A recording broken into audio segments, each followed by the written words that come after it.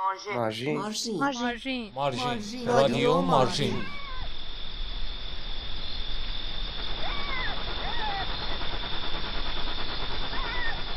پادشاه در مرکز ایستاده. سربازهایش اطراف او را دایره وار گرفتند. همه مسلحند و هر لحظه شعاع خود را افزایش می‌دهند. سربازهای دیگری در مقابل تلاش می‌کنند تا این پادشاه را به زیر بکشند و می‌دانند که در نهایت باید به مرکز یعنی پادشاه برسند و او را از پا درآورند. با افزایش شعاع سربازهای مقابل نیز هر لحظه فاصله‌شان از پادشاه بیشتر می‌شود. نباید فرصت را از دست داد. باید کاری کرد. همه این را می‌دانند و نیز می‌دانند که وضعیت اضطراری است. اما آنها در جستجوی پیدا کردن منفذی از میان سربازان به دور این دایره میچرخند. با گذشت زمان این دور باطل تبدیل به عادت می‌شود و مرکز و پادشاه آنقدر دور می‌شوند که با فراموش شدنشان فاصله ای نمی‌ماند. رویایی به زیر کشیدن پادشاه تخیلی می‌شود و خاک می‌خورد.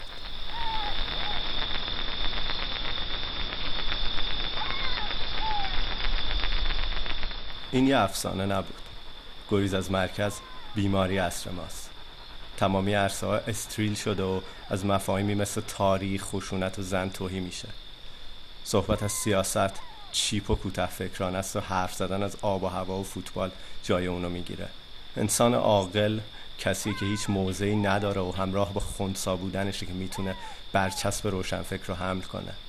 حقیقتی وجود نداره و داشتن موضع احمقانه تلقی میشه.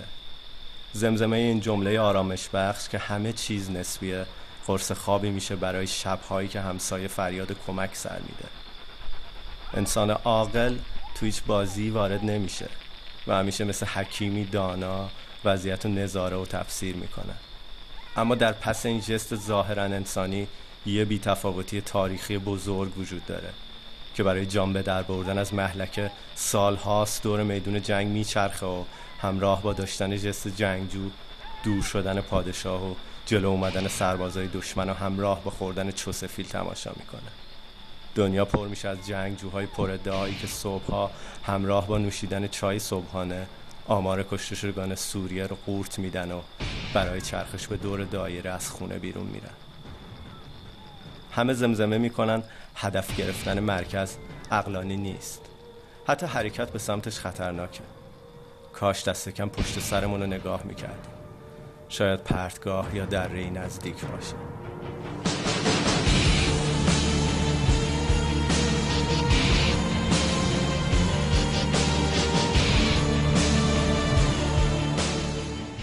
سلام، من حسام هستم و اینجا رادیو مارژین در 7مین روز از اردیبهشت 1391. امروز شکوفه موزلمن رو به اتاقهای شما میاره. الینا براتون میگه که چرا صداش با شما شوخی نداشته. امیر با موتور دور وودستاک میگرده. تینا میشه صدای قوی ترین زن دنیا با کلمه های آقای استرینبرگ و حمید با دومین قسمت از یک پنجره موراکامی با گوشهای شما همراهه. رادیو مارژین. لوی یکی از بازماندگان اردوگاه‌های مرگ نازی میگه موزلمن به چشم‌های گورگو نگاه کرده. برنامه شکوفه رو میشنویم.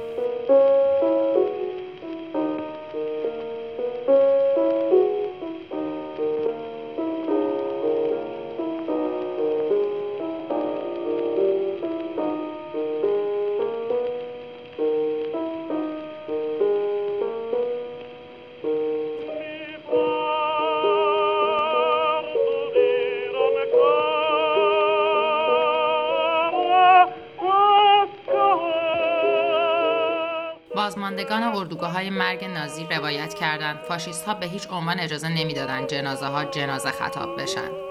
اسم مستعار جنازه فیگور بود.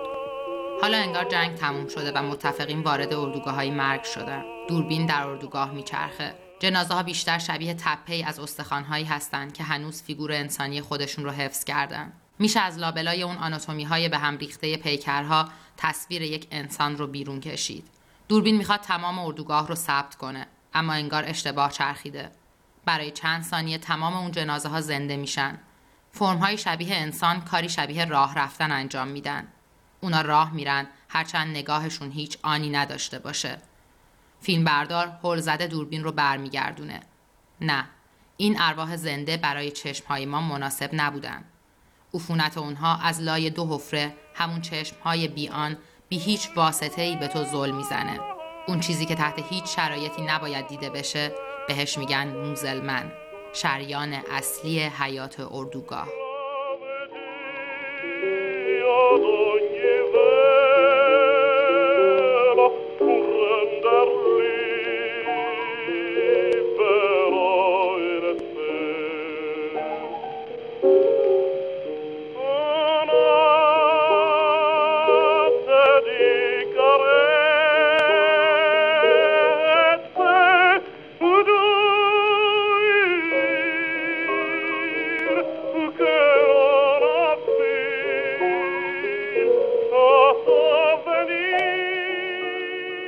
ادبیات اردوگاه‌های مرگ، موزلمن اسم خطابه کسانی بود که در آخرین مراحل گرسنگی به سر می‌بردند.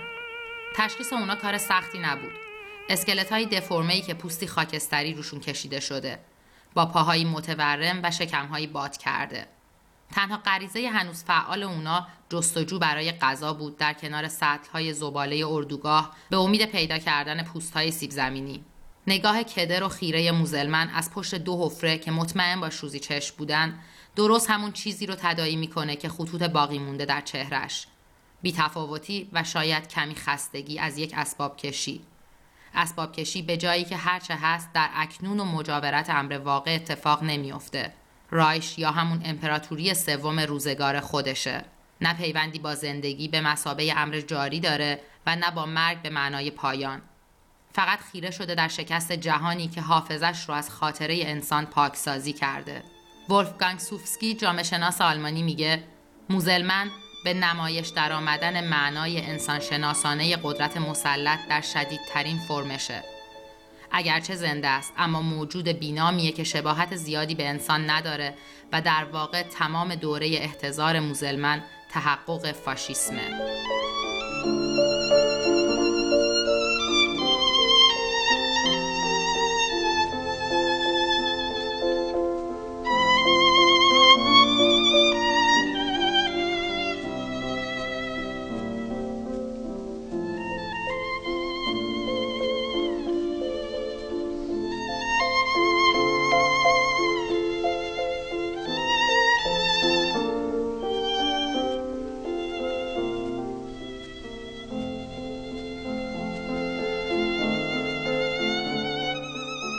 اردوگاه‌های مرگ نازی مثال واضحی از وضعیت استثنایی که در اون تمام قواعد از هم میپاشه و صدای آژیر خطر تبدیل به سمفونی روزانه میشه.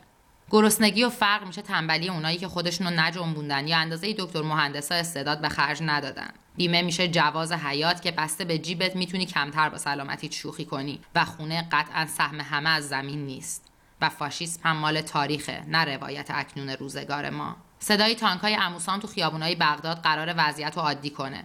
دیدن دیوار غزه و شهرک‌های اسرائیلی چشمانداز پاره شده یه سرزمین نیست و مقاومت در برابر وضعیت که حالا گویا عادیه میشه عین حماقت. در این عصر گویا فوق مدرن ما که فهمیدیم در مقابل دونسته هامون مسئولیم تو چشای هم نگاه نمی‌کنیم. رومون رو برمیگردونیم تا چیزایی که تو جدول بعدا تعریف میشه و دیدنش چشم آزار میده قاطی نگاهمون نشن. چیزی رو نگاه نمی‌کنیم مبادا خاطره بشه و شب تو خواب لولو خورخوره بیاد سراغمون. این روزا دیگه هیچ اصراری نداریم بدونیم که ترجیح میدیم نبینیم، نشنویم و زمختی و کثافت چیزی رو لمس نکنیم. نمیخوام بترسونمتون، اما میگن موزلمن اونقدر تو امپراتوری 3 موند که شبیه شبح شد. حالا هر 3 شنبه شبا موزلمنا که همشون کمابی شبیه همن میان خودشونو ول میکنن تو شهر و مثل یادم تو را فراموش درست تو لحظه‌ای که عین خیالتم نیست نگاهشونو پرتاب میکنن تو نگاه آدما.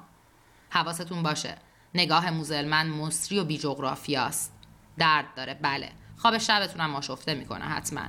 اما بیا یه بار امتحان کن و این 3 شنبه دنبالش بگرد. خیرش رو تو نگاهش. اون وقت باور میکنی که هیچ چیز سر جاش نیست. این چیزایی که تو ویترین داری میبینی رویاهای ماسک دزدیده شده و پلاستیکیشو میخوان بهمون غالب کنن. وضعیت با یه آژیر ممتد جنگیه.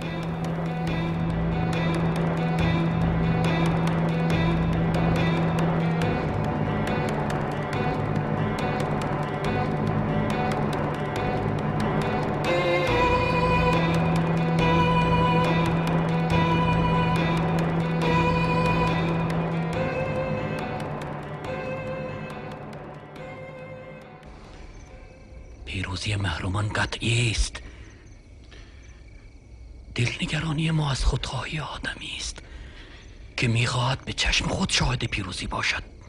پیروزی رویت خواهد شد، حتی اگر در کاسه چشمهای من و تو گیاه رویده باشد. رادیو مارژین. این کلمه برات آشناست؟ استریلیزه کردن. الینا این بار میخواد براتون بگه که چرا با گوشهای شما شوخی نمی‌کرده.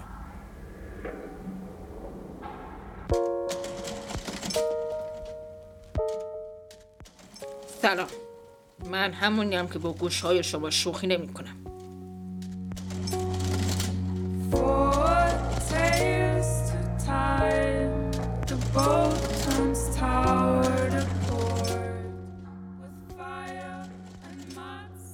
میدونم که صدای من به گوشهای شما همراه نیست. مرسوم بودن یا نبودن یه صدای رفتار یک کنش میتونه لغت‌هایی مثل معمولی، عادی، نرمال، همراه و در مقابل غیر معمولی، غیر عادی، آن نرمال و ناهمراه رو تعریف کنه.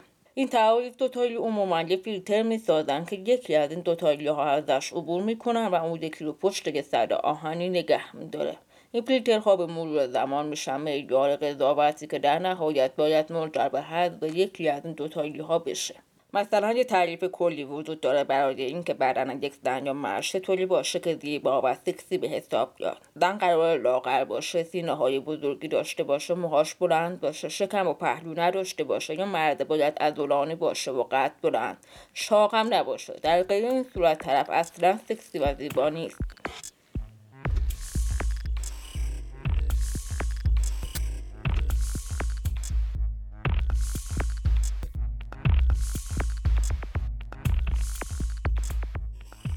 نحوه حرف زدن و شکل تلفظ کردن کلمه ها برای من به واسطه یک گفتار درمانی های متعددی که میرفتم شکل گرفتن. من که از بعد به تولد کم شنوا بودم و نمیتونستم صداها رو درست بشنوم و اتوماتیک حرف زدن رو یاد بگیرم. در نتیجه لازم داشتم که آموزش ببینم. برای تلفظ تک تک الفبا باید میدیدم که زبان چطوری و کجای دهن قرار میگیره. باید یاد میگرفتم که صدا از کجای دهن در میاد. گرچه هنوز بعد این همه سال نمیتونم بعضی از حروف الفبا رو توی کلمه درست ادا کنم، مثلا ر و ق، ش و ش، د و س. اما من باید مهارت حرف زدن و رابطه برقرار کردن رو یاد میگرفتم. حالا میدونم صدای من از اون دست صداهایی است که تا خودم نیارمش وسط و سعی نکنم از فیلتر عبورش بدم توی حاشیه میمونه. این صدا جزئی از منه و من در حاشیه در خطر حذف شدن قرار داره.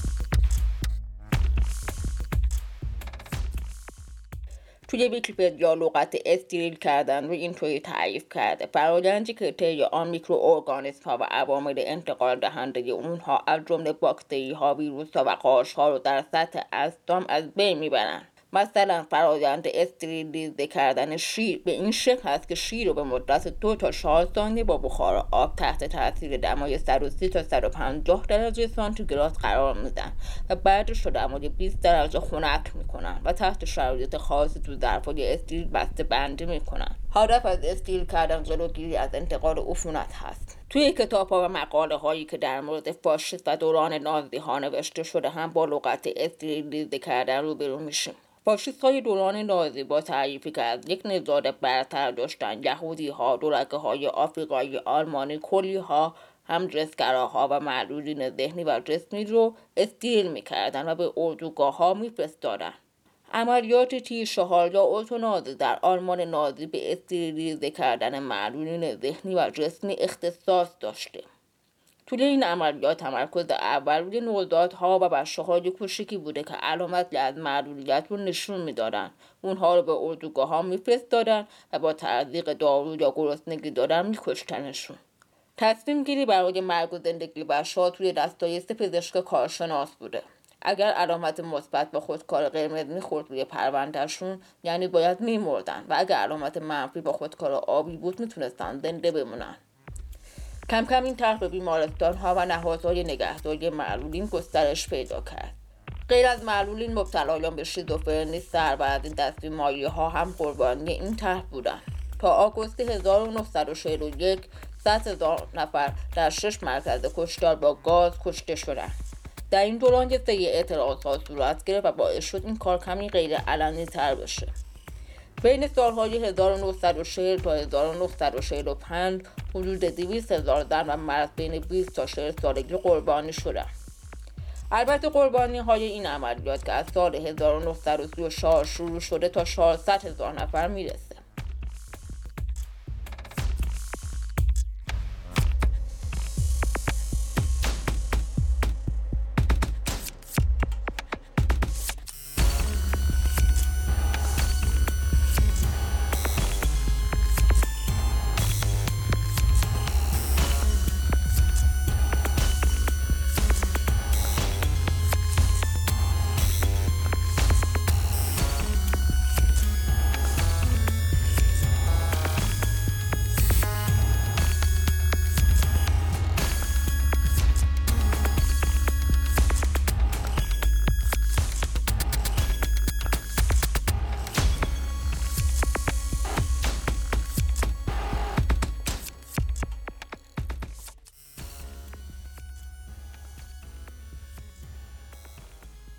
استفاده از لغت استریل کردن تصرفی نبوده. نژاد برتر فقط در مقابل گونه دیگرش، یعنی نژاد پست‌تری که معنا میده. نژاد پست عفونت رو انتشار میده. منطق فاشیسم حظ معلولین و تمام اونهایی که در این دوگانه با المانها و تعاریف نژاد برتر سازگار نیستن تا نسل‌های بعدی رو از خطر به ارث بردن این عفونت‌ها حفظ کنه. و حالا تو شکل امروزیش که همه گویا علیه حکم اعدام و کشتنن یا حداقل روشون نمیشه اینو علنی بگن، این حد با به حاشیه روندن ناجورها و حذفشون از مناسبات زندگی معنا پیدا میکنه. افرادی رو که با معیارهای نژاد برتر قرن 21 سازگار نیستن نمیکشیم، اما بهشون میدون نمیدیم و به حاشیه میرونیمشون تا همه فراموش کنن که اونا وجود دارن، فراموش کنن که چطوری باید باشون رابطه برقرار کرد، فراموش کنن که میشه از رابطه با اونها هم لذت برد. اینجوریه که یه جایی میبینی قصه فقط قصه تو نیست. بودن تو یعنی ترک انداختن تو این بلور سفید بیریخ.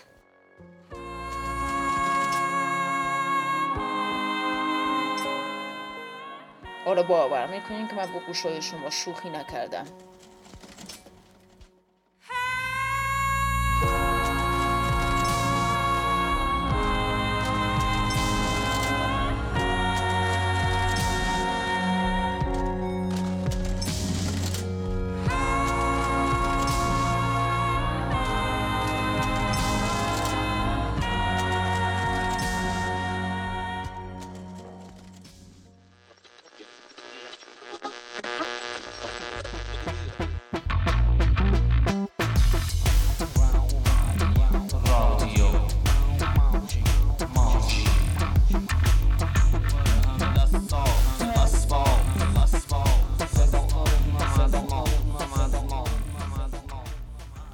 دهه 60 نسل بیت و حواشی اون. برنامه امیر محسن رو میشنویم.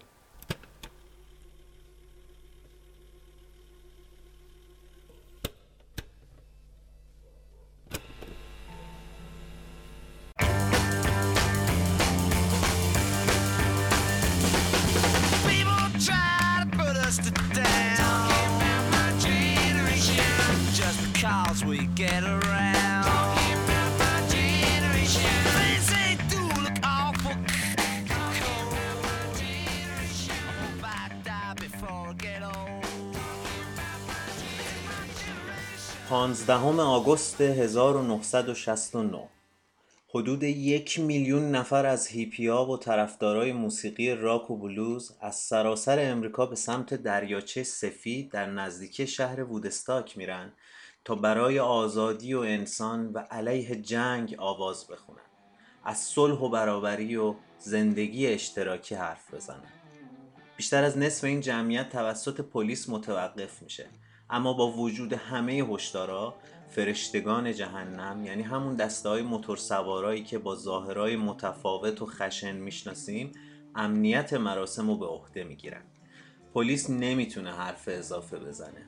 وودستاک سال 69 تا روز 4 ادامه پیدا میکنه.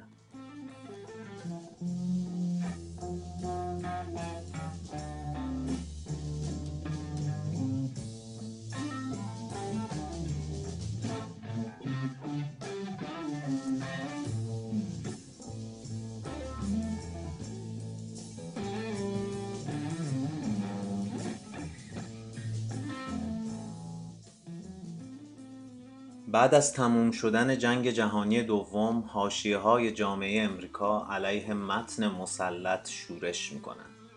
یه جنبش عمیق فرهنگی و ادبی و یه حرکت ریشه‌دار اجتماعی که توی همه بخش‌ها، از موسیقی راک و بلوز گرفته تا جنبش دانشجویی، از هیپیگری گرفته تا جنبش برابری خواهی و جنبش صلح. جامعه امریکا تا دهه 70 به شدت برافروخته میشه و وقتی که سعی میکنی این تحولات اجتماعی رو ردیابی یا بهتر بگم ردزنی کنی، در اکثر موارد به یه اسم توی دهه 50 میرسی: بیت جنریشن، یا همون نسل بیت خودمون. نسل بیت سربازان شوریده آزادی توی امریکای امروز بودن. ایالات متحده‌ای که تمام شب و سرفه میکنه و نمیگذاره بخوابیم.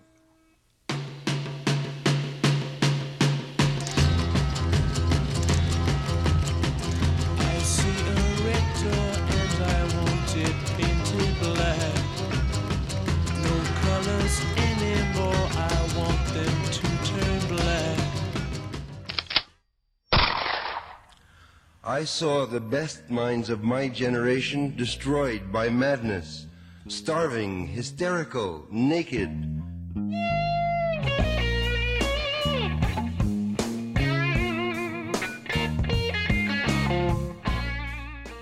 نسل بیت یه جنبش اجتماعی ادبی امریکایی بود که توی دهه 50 و تو محیط‌های فرهنگی سان فرانسیسکو و گرین ویلیج نیویورک شروع به کار کرد.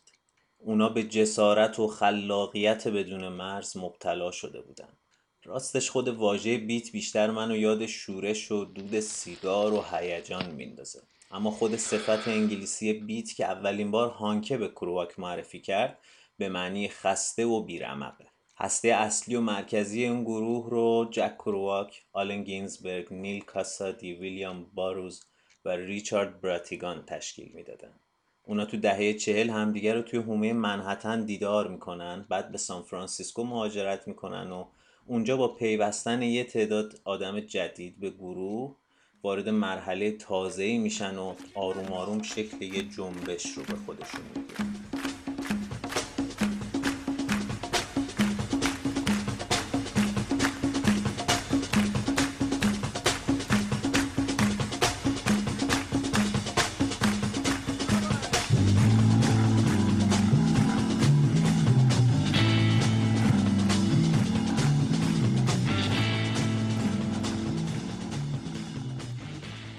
سال 1948 مجله نیویورک تایمز گفتگویی رو با جک کرواک ترتیب میده.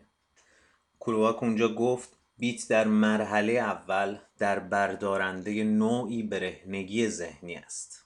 برای اینکه به اهمیت نسل بیت بیشتر پی ببریم کافیه که فقط درباره یکی از آثار این نسل، یعنی رمان در جاده که سال 1957 توسط جک کرواک نوشته شده حرف بزنیم. رمان در جاده آسودگی خیال و رفاه جامعه امریکا رو بعد از جنگ جهانی دوم شدیداً به چالش میگیره و خبر از تغییر وجدان توی آمریکای اون روز میده. اولین کارکرد رمان جاده ها این بود که بیشتر از 1 تریلیون شلوار جین لوئیز و دستگاه قهوه ساز به فروش بره و بچهای زیادی بزنن به جاده. چون جک کرواک 3 هفته تمام یه نفس پشت یه ماشین تایپ گنده و بدقواره نشسته بود و قهوه غلیظ میخورد و یه رمان تکون دهنده مینوشت. این رمان روح زمانه جامعه شد. روندی رو درست کرد که به فرهنگ جوونا معروف شد و حتی زندگی آدمایی مثل باب دیلن و تام ویتس رو هم متحول کرد. کلی فیلم و ترانه و موسیقی هم ساخته شد. 12 سال بعدم کرواک بالاخره میمیره. بعضیا گفتن در اثر مصرف زیاد الکل کبدش مشکل پیدا کرد، اما دوستای نزدیکش میگن جک دق کرده بود. اون مثل اکثر نویسنده ها حساس و زودرنج بود و تحمل نمی کرد وقتی میدید رمان قشنگش مسئول همه رفتارهای دهه معروف 60 داره معرفی میشه.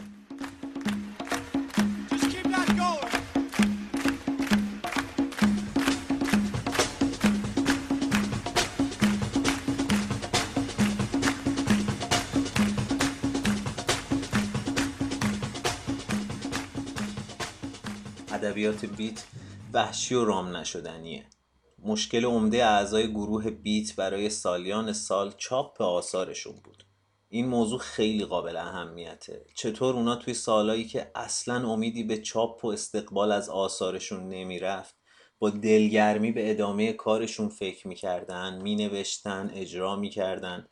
ناشرا معتقد بودن نوشته های اونا غیر قابل فهمه، بنابراین ارزش چاپ کردن رو هم حتی نداره.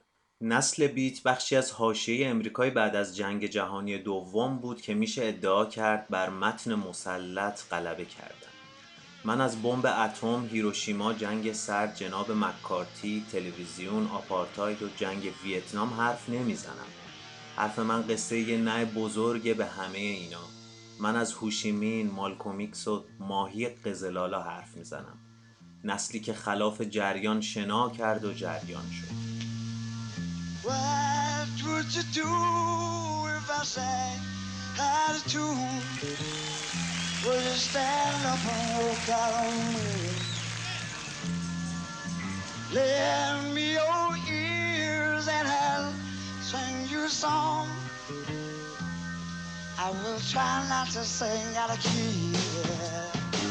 Oh baby, how you back? قوی ترین نمایشنامه ای از یوهان استرینبرگ که محمود گودرزی ترجمهش کرده. تینا قسمتی از این نمایشنامه رو اجرا کرده. با هم میشنویم.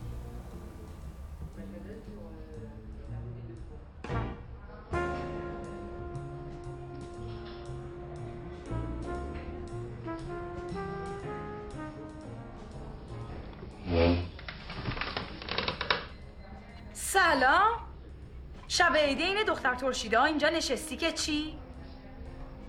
میدونی دلم برات میسوزه اینجا تک و تنها، اونم شب عید. الان یاد اون عروسی که توی رستوران دعوت شده بودم افتادم.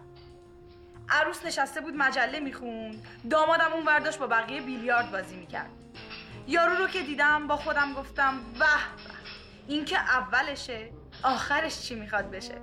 شب عروسیش یارو بیلیارد بازی میکنه. میدونی چیه؟ کاش نگهش میداشتی. یادت میاد من اولین نفری بودم که بهت گفتم ببخشش. بابا الان سر و سامون گرفته بودی، صاحب خونه زندگی شده بودی.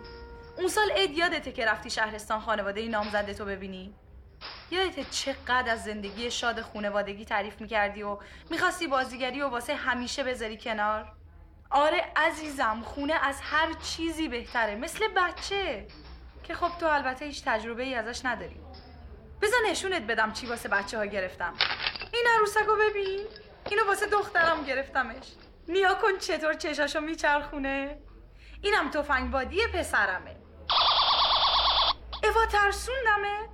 تو واقعا فکر میکنی من دوست دارم بهت شلیک کنم؟ اگه تو میخواستی منو بکشی تعجبی نداشت. میدونم که هیچ وقت یادت نمیره، با اینکه من واقعا تقصیری نداشتم. تو هنوزم فکر میکنی من زیرا به تو زدم و کاری کردم که از تئاتر بندازنت بیرون، ولی به خدا من این کارو نکردم. خب من هرچی بگم بیفایده است، باز فکر میکنی کار من بوده. این دمپایی ها رو ببین، خودم بافتمشون واسه شوهرم. من اصلا از لاله خوشم نمیاد، ولی اون دوست داره که رو هر چیزی لاله باشه. ببین چه پاهای کوچیکی داره. وای واقعا کار بدیه که آدم بشینه اینجا و شوهرشو مسخره کنه، اونم وقتی شوهر آدم یه مرد کوچولو و مهربونه. من میگم تو هم باید همچین شوهری میکردی.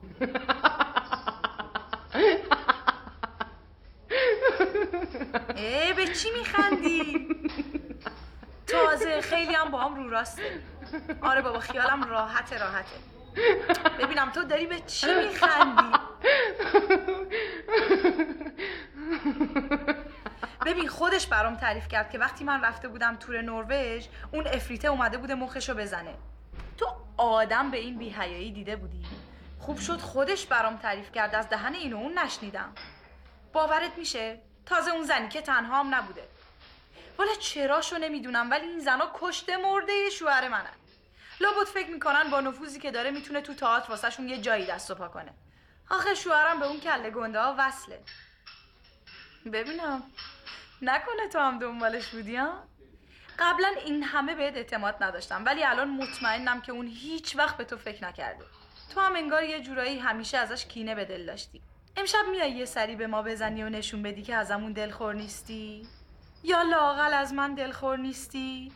نمیدونم ولی دوست ندارم با تو دشمنی کنم. شاید به خاطر اینه که من سد راهت شدم، یا واقعا نمیدونم چرا.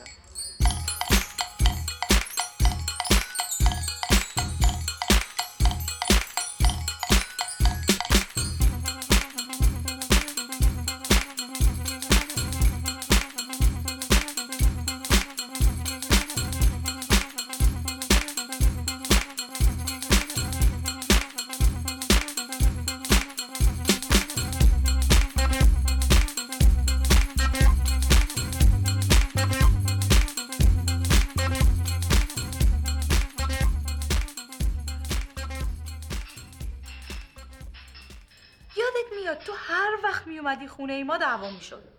من می دیدم شوهرم نمیتونه تو رو تحمل کنه و معلوم بود که یه جای کار داره میلنگه. من تمام سعیمو کردم که اون با تو دوست بشه ولی تا وقتی که نامزد نکرده بودی بیفایده بود. بعد یهو با هم دوست جونجونی شدیم. انگار باید حتما پاتون به یه جا بند میشد تا بتونین احساسات واقعیتون رو به هم نشون بدیم.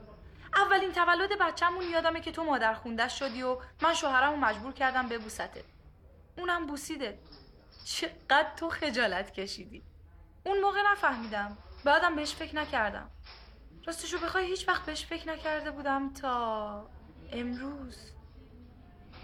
تو چرا ساکتی؟ تمام این مدت یک کلمه هم نگفتی. عوضش گذاشتی من همینجوری یه ریز ور بزنم. تو چرا نامزدی تو به هم زدی؟ چرا دیگه خونه ما نمیای؟ نمیخواد چیزی بگی. فهمیدم. همه چی روشن شد. حالا میفهمم چرا باید رو دمپاییاش لاله بدوزم. چیزی که من ازش متنفرم ولی سرکار خانوم عاشقشه. واسه همینه که تابستونا باید بریم دریاچه آب شیرین، چون شما از آب شور خوشتون نمیاد. واسه همینه که اسم پسرم اسکیله، چون اسم بابای تو اسکیله. واسه همینه که لباسام رنگ لباسای توه، کتابای مورد علاقه تو رو میخونم، غذاهای محبوب تو، نوشیدنیای تو رو میخورم. خدایا واقعا وحشتناکه. وقتی بهش فکر میکنم میبینم فاجعه است. همه چیت رسید به من، حتی احساساتت. ازت متنفرم. تو هم که همینطور ساکت نشستی، ساکت و بی تفاوت. واسه فرقی نمیکنه که اول ماه یا آخر ماه، کریسمس یا سال نو یا یه کوفت دیگه، بقیه خوشبختن یا بدبخت. تو نمیتونی کسی رو دوست داشته باشی، نه از کسی متنفر باشی. ساکت و بی سر صدایی کنج این کافه نشستی و هی روزنامه میخونی که ببینی بلایی سر کسی نیومده یا اینکه کسی رو واسه تئاتر خبر نکردن. ولی میدونی چیه؟ دلم واقعا به حالت میسوزه. بیچاره تو واقعا بدبختی. من حتی نمیتونم از دستت عصبانی باشم چون تو خیلی ضعیف داری.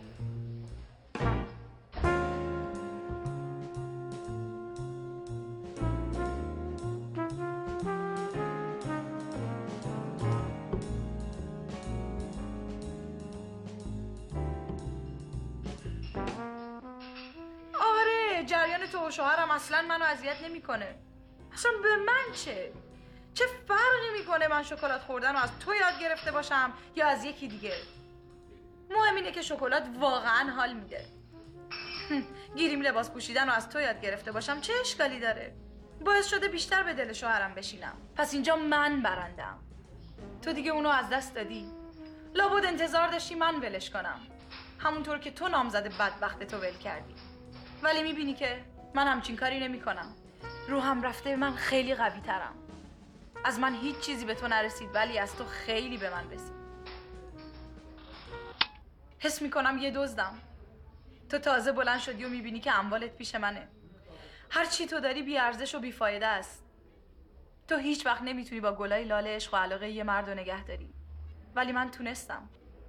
تو نمیتونی از نویسنده‌های مورد علاقت روش زندگی رو مثل من یاد بگیری. تو اسکیل کوچولویی نداری که دوستش داشته باشی. گیرم اسم بابات هم اسکیل بوده باشه. واسه چی همیشه ساکتی و هیچی نمیگی؟ فکر میکردم نشونه قدرتته، ولی شاید من میرم خونه، دمپایی‌ها رو با خودم میبرم. دمپایی‌هایی که لاله های تو روشه. تو ارزه نداری از بقیه چیزی یاد بگیری. راستی ممنون بابت تمام درسای خوبی که بهم دادی. ممنون. مرسی که به شوهرم عشق ورزیدن رو یاد دادی. میرم خونه که عاشقش بشم.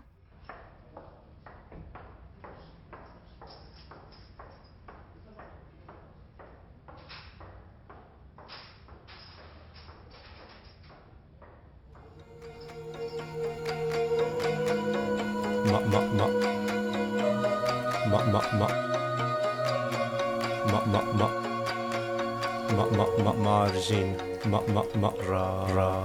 رادیو مارژین.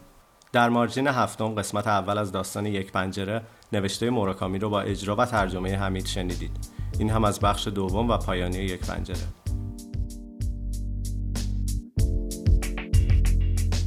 همبرگر واقعا فرصت پیدا کردم تا همبرگری بخورم که آن زن درست کرده بود، زنی که اولین نامه را داده بود.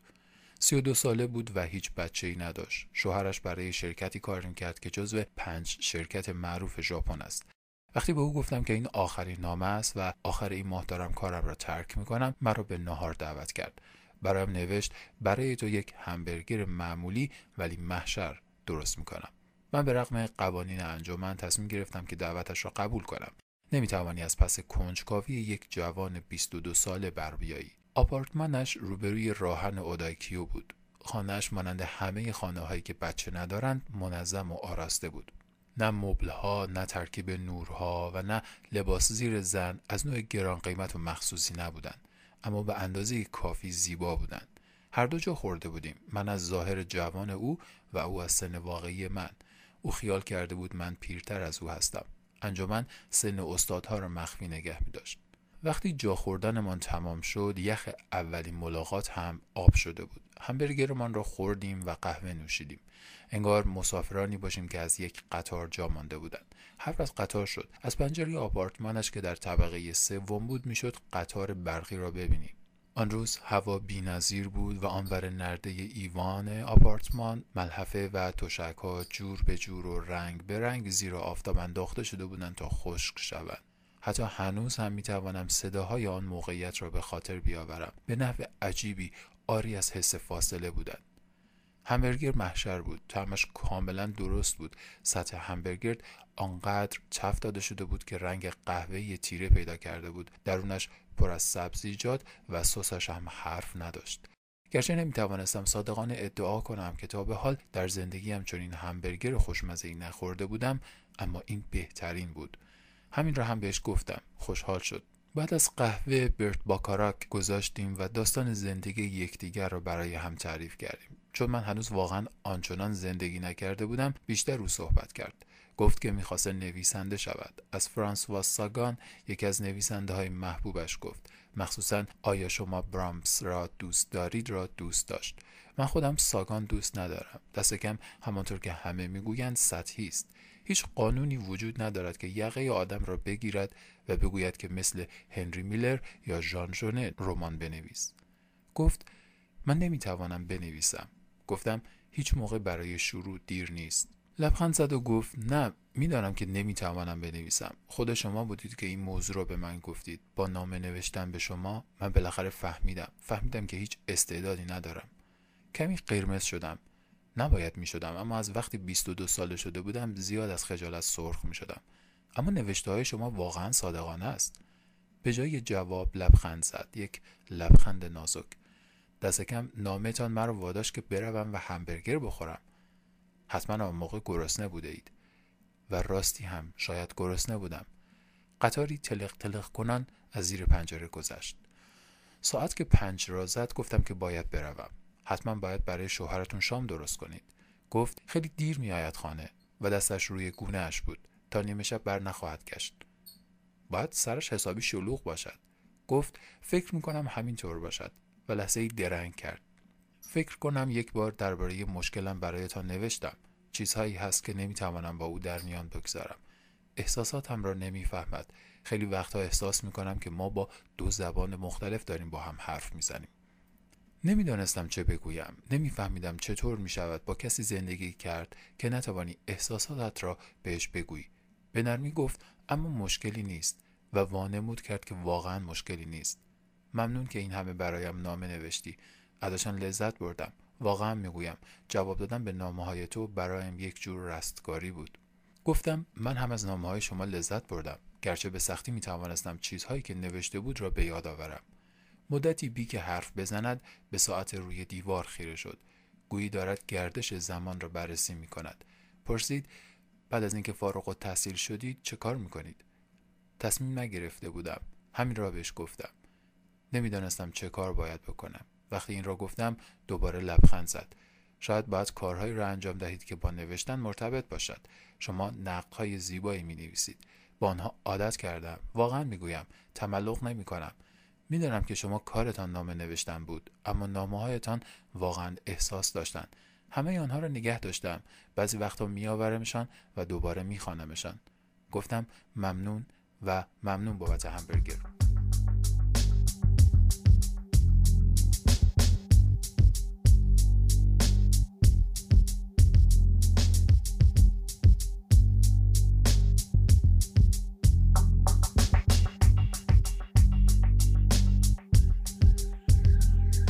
ده سال گذشت، اما هر بار که از آن محل راهن و اودایکو میگذرم به او فکر میکنم و همبرگر تردش.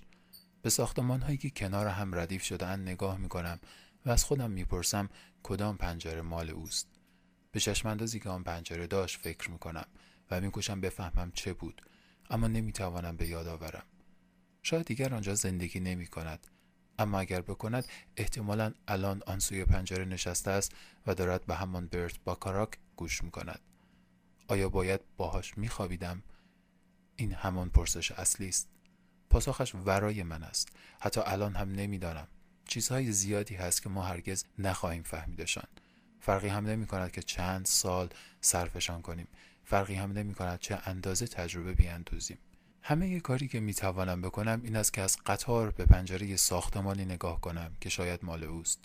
گاهی به خودم می گویم هر کدام از این پنجره ها می توانند مال او باشند و گاهی می گویم هیچ کدامشان نیست. آخر پنجره های زیادی هست.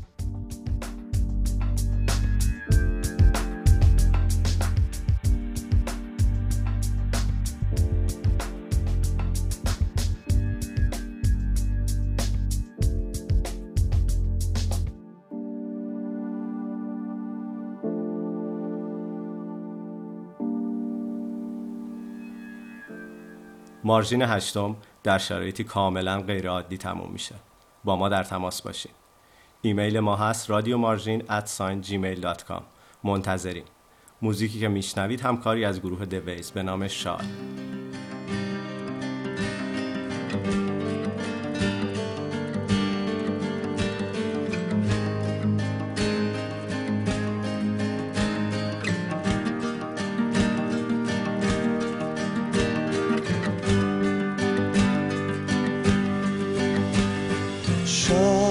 شال سرخ تو موج موی تو نرم ترین حادثه چه زیباست دور روی تو آفرین به آخرین شاهکار روی تو سادگی چه زیباست اندوه تو وای که این واژه ها لالند در پیش تو دلت زخمیه که فردا کیست هماغوش تو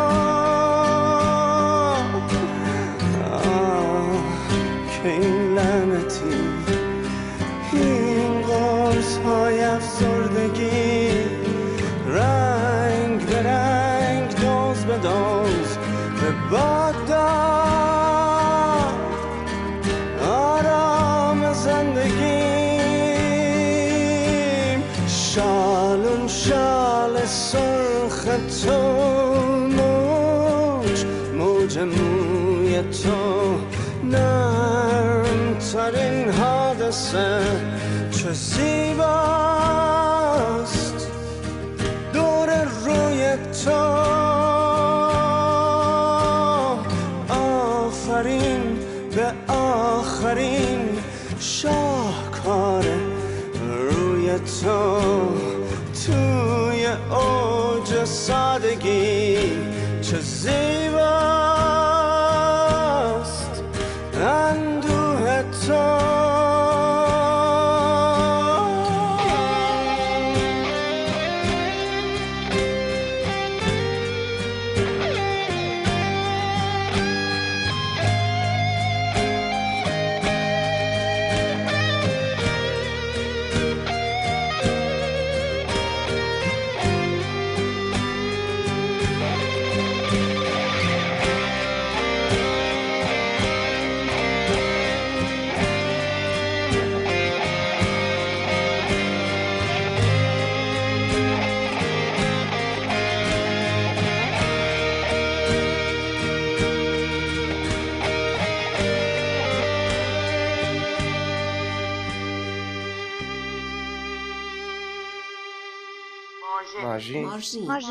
مارژین. رادیو مارژین.